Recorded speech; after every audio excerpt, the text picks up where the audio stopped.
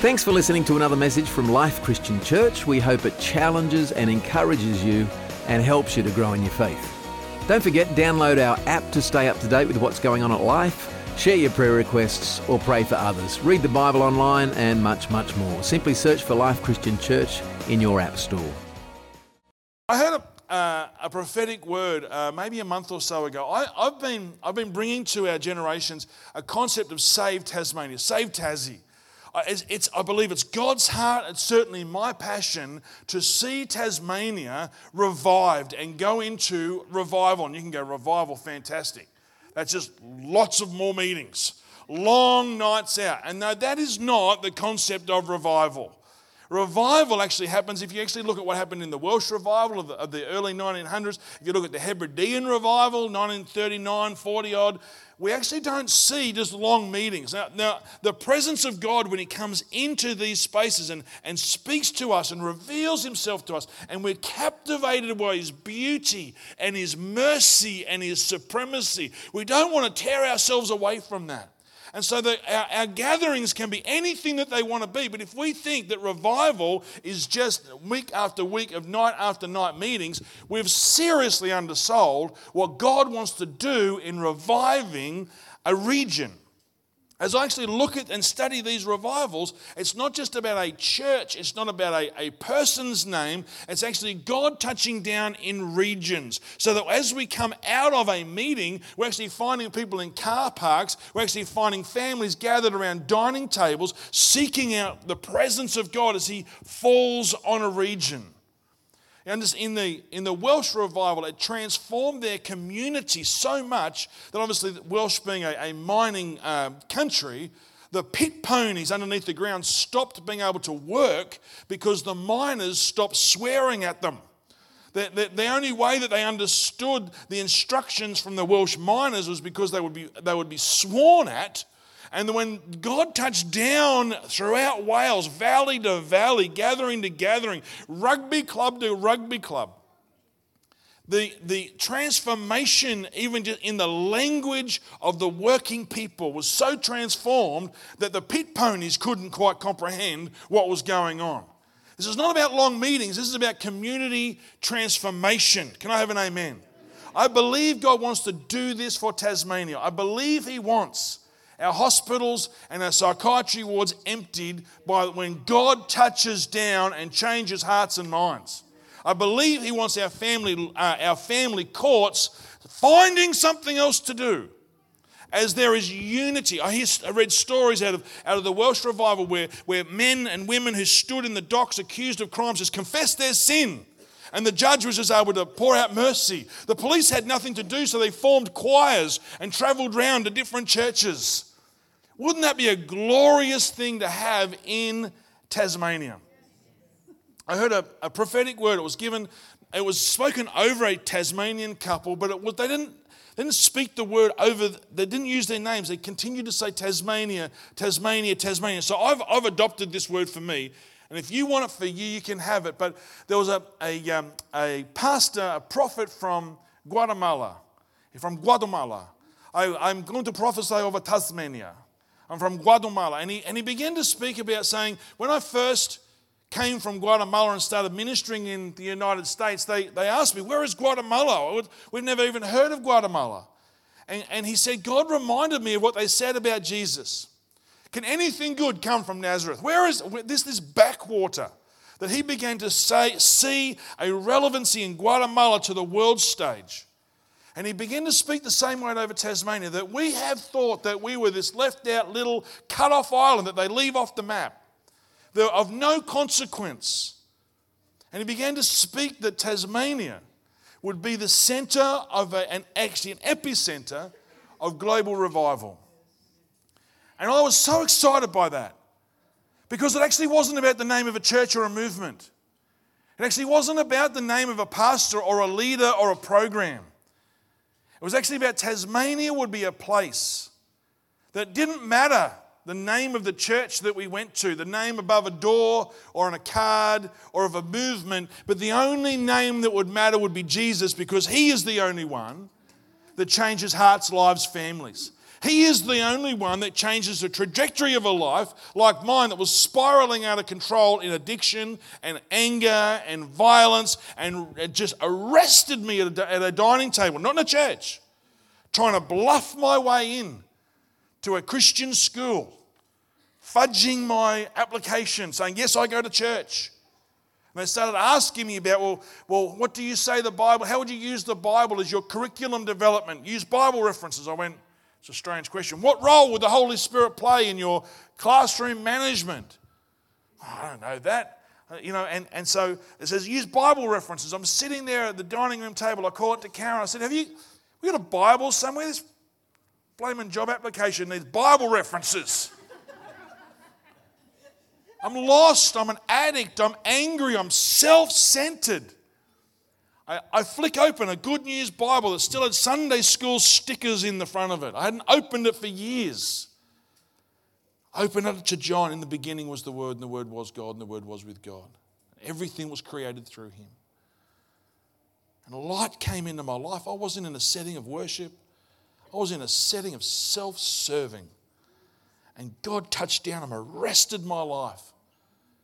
Is it possible for that to happen in Tasmania? I say yes, beloved. I say yes.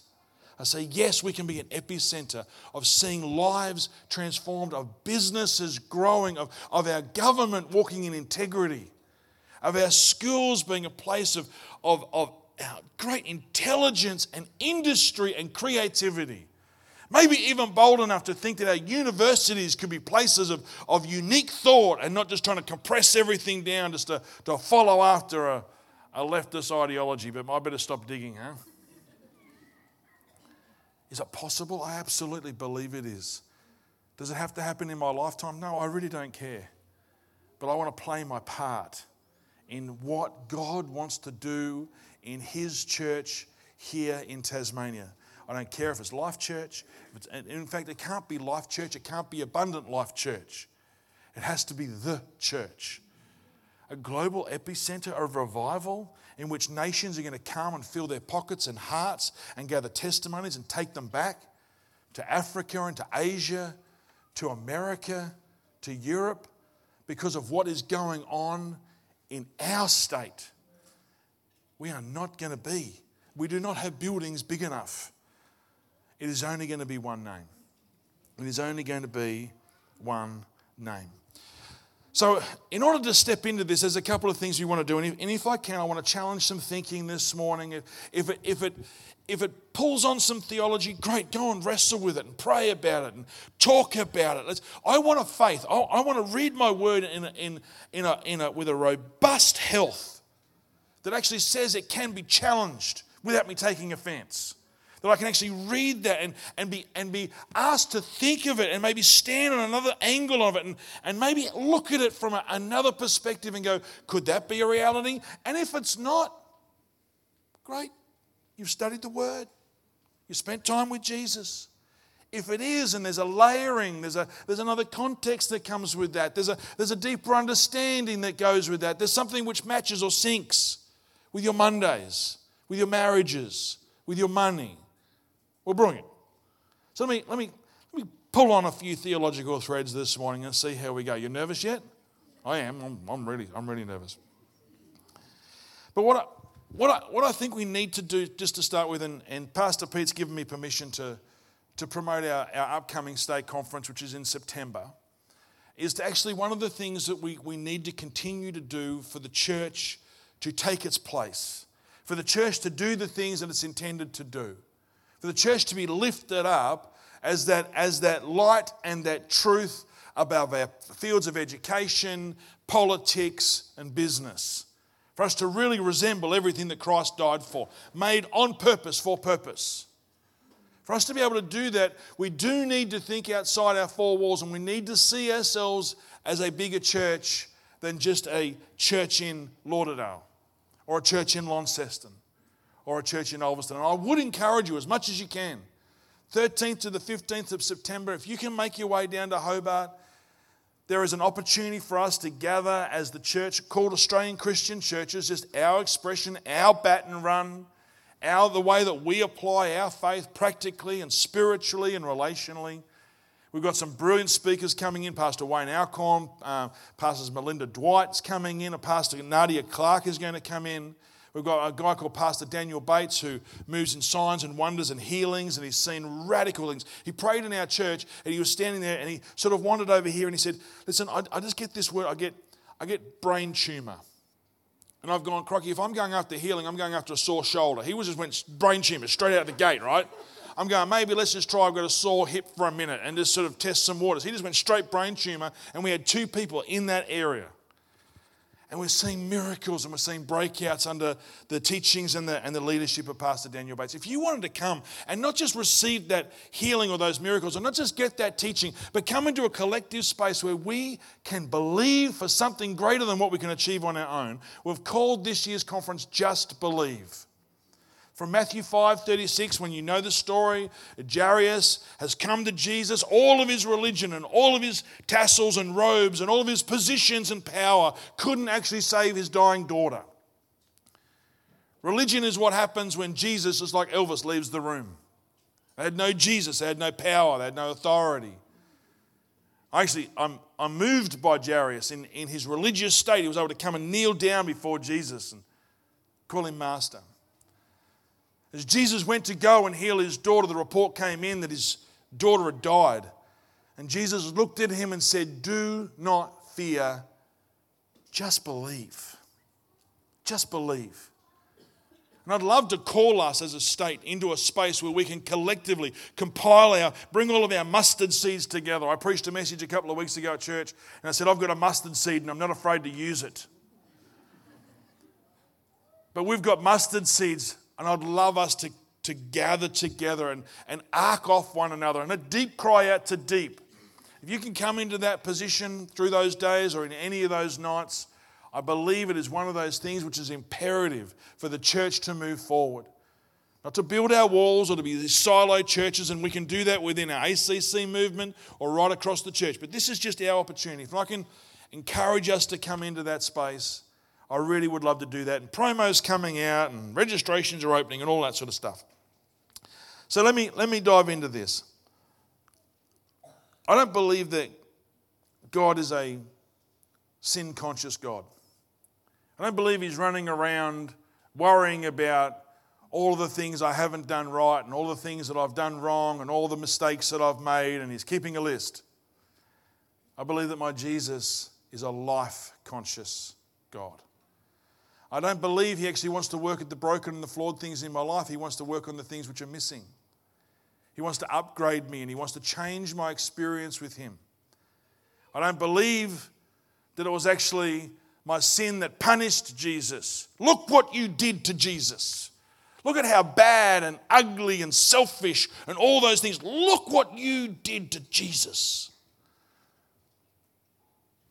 I actually believe that the cross was a statement not of my failing, but of my value to him. Look what I would pay for Matt. Look what I would pay for Andrew. Look what I would pay for those in the church and outside of the church. And he's wanting and desperate to move into the missing parts of our life. 2 Corinthians 5 tells us that we are new creations. The old is gone. The new has come.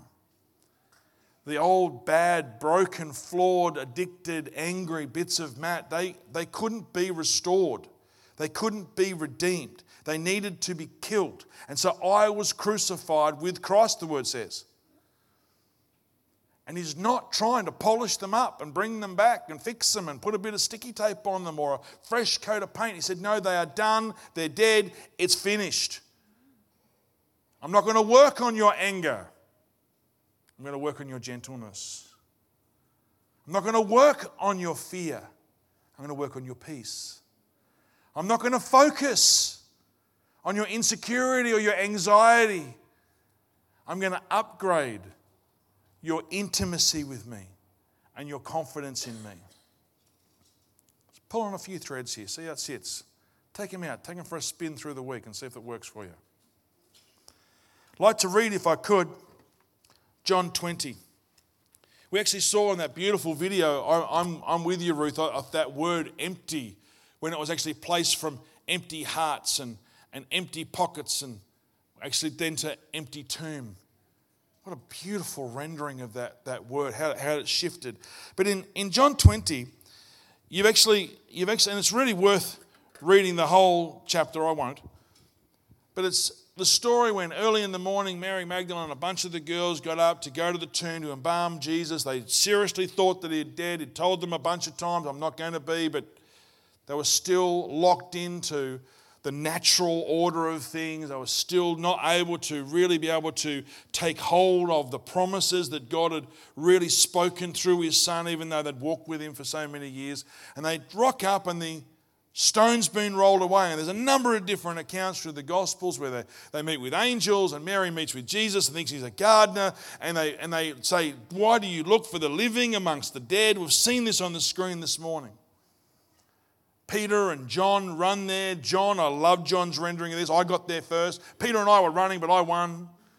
I asked the Lord, why did you allow John to leave that in there? And he went, just because I thought it was fun. Now that's Matt Sharples' theology there. Don't write a thesis on it. But I just thought, did John's writing it, and he said, should I put that in there, Father? And he's going, yeah, it's a bit of fun. You got there first, John. Yeah, run old Pete. And then Mary gets this proclamation, this commandment, go back and tell the disciples I'm going to meet with them. And we pick it up in John 19. On the evening of the first day of the week, when the disciples were together with the doors locked for fear of the Jewish leaders. We'll come back to that point in just a minute, but we actually talk about our lives being locked down for fear. Jesus came and stood among them and said, peace be with you. And after he said this, he showed them his hands and his side. And the disciples were stoked when they saw the Lord. Again, Jesus said, peace be with you. As the Father has sent me, I am sending you. And with that, he breathed on them and said, receive the Holy Spirit. If you forgive anyone's sins, their sins are forgiven. If you do not forgive them, they're not forgiven. Now, Thomas, also known as Didymus, one of the 12, was not with the disciples when Jesus came. Bad move, Thomas. Verse 25. So the other disciples told him, we've seen the Lord. But he said, unless I see the nail marks in his hands and put my finger where the nails were and put my hands in his side, I will not believe. So belief is a fairly significant choice that we actually invited into as believers. We can call ourselves believers, but we can easily be non-believing believers. A week later, his disciples were in the house again, and Thomas was with them. The doors were locked. Jesus came and stood among them and said, peace be with you. Then he said to Thomas, put your finger here. See my hands? Reach your hand and put it in my side. Stop doubting and believe. Thomas said to him, my Lord and my God. And then Jesus told him, because you've seen me, you believe. Blessed are those who have not seen and have yet believed.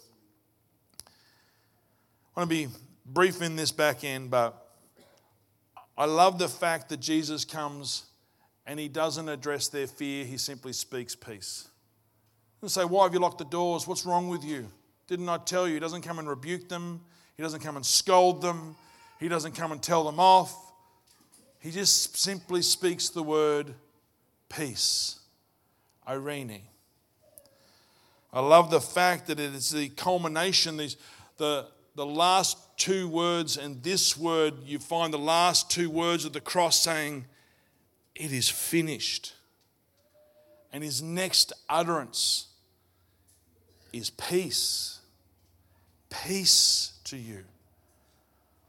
The accomplished work of the cross has now been met with a risen Saviour.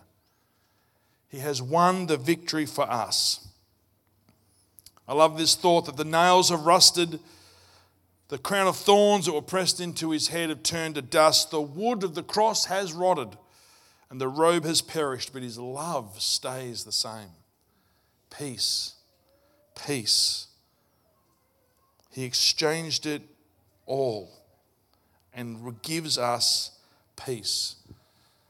I understand because I walk in a very similar world to you. I have children, they need braces, they're going to school, they're finding their way into the world. We've had 3, where I've got another one going through driver training. I understand fear. I understand the complexities of marriage and balancing it with money. My wife's a professional musician and lectures at the conservatorium and all the space that is being squeezed out of goodness and truth and righteousness in those spaces. I understand that it would be so easy to give ourselves to fear. I understand that we have a trauma-informed world. It used to be pre-war that we were so invested in our communities. This is going to be tough. We're going to get through this together. But post-World War I, World War II, we see the rise of individualism. I want, I have. JFK's great statement was probably the last grasp at a hologram when he actually said, ask not what your country can do for you, but what you can do for your country. That sentiment doesn't run in our land anymore. It's what are you going to do for me? How are you going to serve me? This is my problem and these are my issues. Well, what are you going to do? What are you doing about it? I'm not doing anything about it. I just need you to be aware so you can walk around me because I am the center of my own universe. The greatest sin that the world tells us that we can commit today is to not follow after your own heart. Do not deny what you want or you think or you feel. Freud was massive in this space where he actually said anything that you want, feel, or are thinking, it's either going to be oppressed or repressed.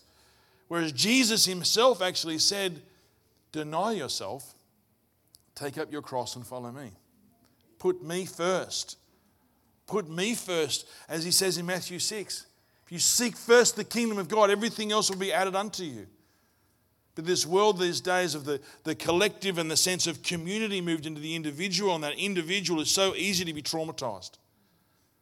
The war in Ukraine, COVID, political upheaval, marriages dissolving all over the show. But he's not working on our fear. He doesn't come and challenge us. He comes and says, peace, peace. He's not working on the prison. He didn't come and unlock the doors. He didn't come and work on the physical environment. He worked on their purpose.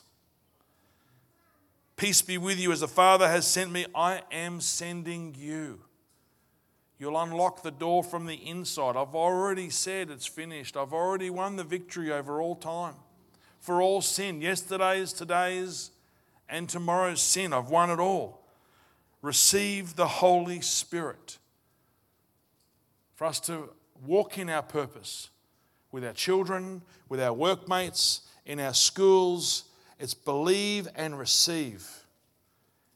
He's such a gentleman. He's never going to force himself upon you. He's never going to twist your arm up behind your back. He calls us to gather and he calls us to go. He calls us to believe and he calls us to receive. In John 6:39 actually says, they ask him, what's the work? What's the work of God? And Jesus says, the work of God is to believe. Believe. He's working at our belief development, not our behavior modification. You see, where our mind goes, the person follows. It's why in that Romans 12:2, it says, be transformed through the renewing of your mind. Believe, receive, gather, go. And then I love the fact that he works on Thomas's discipleship, doesn't major on his doubt. The thing, I'm a fan of Thomas. I guess I understand Thomas in some of these doubting places because these are real. I'm not trying to deny their existence. I'm trying to actually say there's a greater purpose. There is a greater gift towards that space.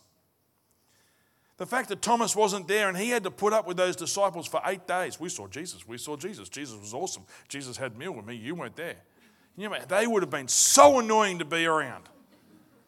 You ever been someone who's just come back from a conference and then it's like, yeah, this is so good and my life has been changed and I'm doing this. And you go, you are so annoying. I didn't get to share that experience. You know what I love about Thomas? After missing out and after having not been able to experience what they experienced, he still kept turning up. We're going to have some mornings where the worship is going to be amazing and it's going to be anointed and everybody else around us is going to be going, wow, it's fantastic, and you're just going to feel like a cardboard cutout. Keep turning up. Have some prayer meetings where everybody gets prayed for, everyone gets prophesied over, and not you. Keep turning up. The greatest gift that Thomas gives in this story isn't the fact that Jesus just ministers to him in his doubt, but it's actually he kept turning up. He's still associating with these people. They're being filled with awe. And then Jesus comes in and doesn't rebuke him for his failure, but compassionately offers him proof. He lovingly meets Thomas in his point of weakness. And today, as the team better come and join me, Jesus does not want to reprove or revoke or reprimand you for the things that you aren't. He sees you as you are. He loves you as you are. These are not cliches. These are not cliches to say God loves you exactly as you are. And he loves you too much to leave you there. It is the work of justification, just as if I've never sinned, set apart. And then the sanctifying work, the ongoing nature of the work of the Holy Spirit and our connectedness with Christ rolling out from us. He loves you exactly as you are. He doesn't look at you in disappointment, despair, dismay. He doesn't look at you and just go, well, when you change your behavior, I'll then work on you. It's no, when you develop your belief, all things become possible. I love that word shalom. It's your next Sunday. It's a shalom Sunday. Don't tell my church, they'll be so jealous. They'll all want the fifth Sunday of the week off. But I love shalom, peace, harmony, wholeness, completeness, prosperity, tranquility, an exemption from rage and the havoc of war. This is what he says to you. This is his offering to you. This is his invitation to you. But we get to receive it. The gospel is this. We were created on purpose, for purpose. We were made by love to become love. And it was broken.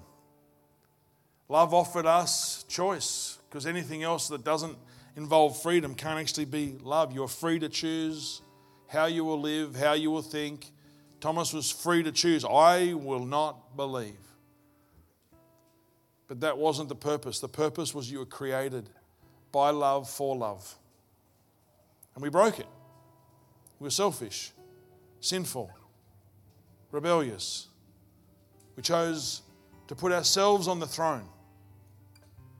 And Jesus said, that's not working out.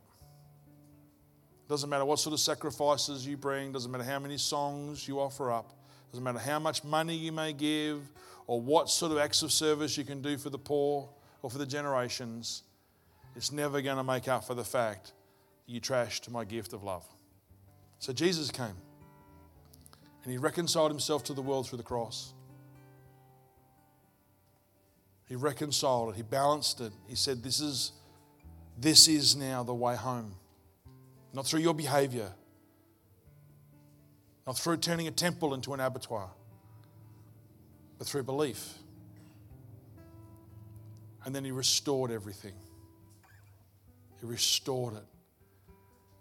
When sin had finished with Adam in the garden, Adam no longer looked like Adam. When sin had finished with Jesus hanging on that cross, he no longer looked like Jesus. But it is finished. Peace.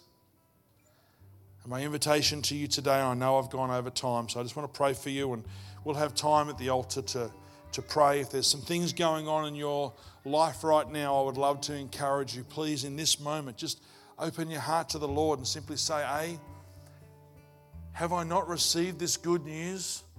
Have I not received the truth of Jesus? Have I not made him my God, my light, my lamp, my truth, my foundation and my future? It's very simple. You say, I'm sorry. You say, thank you for the cross. And you say, would you please come and live in my heart? You'll have those opportunities today. There's a yes desk at the back. I encourage you to talk to some of the people that will be there about what does it actually look like to live as a brand new creation. Not full of guilt and shame and trying to measure up, but fresh and clean. My encouragement to you as I pray for you is that you've been majoring on your minors. If you think God's trying to deal with your anger, He's not. He wants to give you the gift of gentleness. You think He actually wants to major on your areas of lust or ego, He wants to give you the gift of self-control.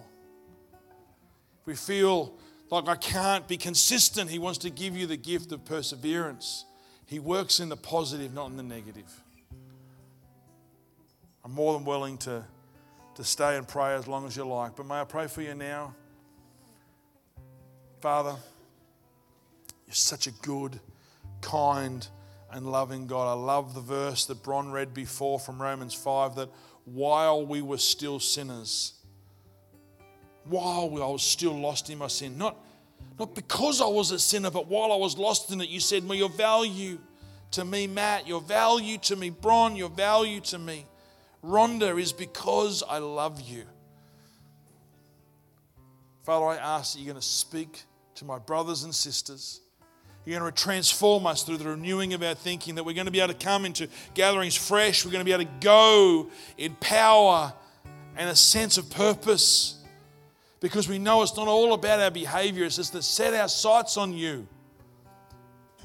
And Holy Spirit, as You are being breathed out upon this place this morning, I ask that those who are thirsty would drink, that those who are hungry would eat, that those who are feeling like hollow shells, imposters, would actually have an opportunity to go, I thank You, God, that You see everything good about me. You see everything noble about me. You see everything beautiful about me. You see me as a person of value and worth so greatly that You went to the cross for me. Amen.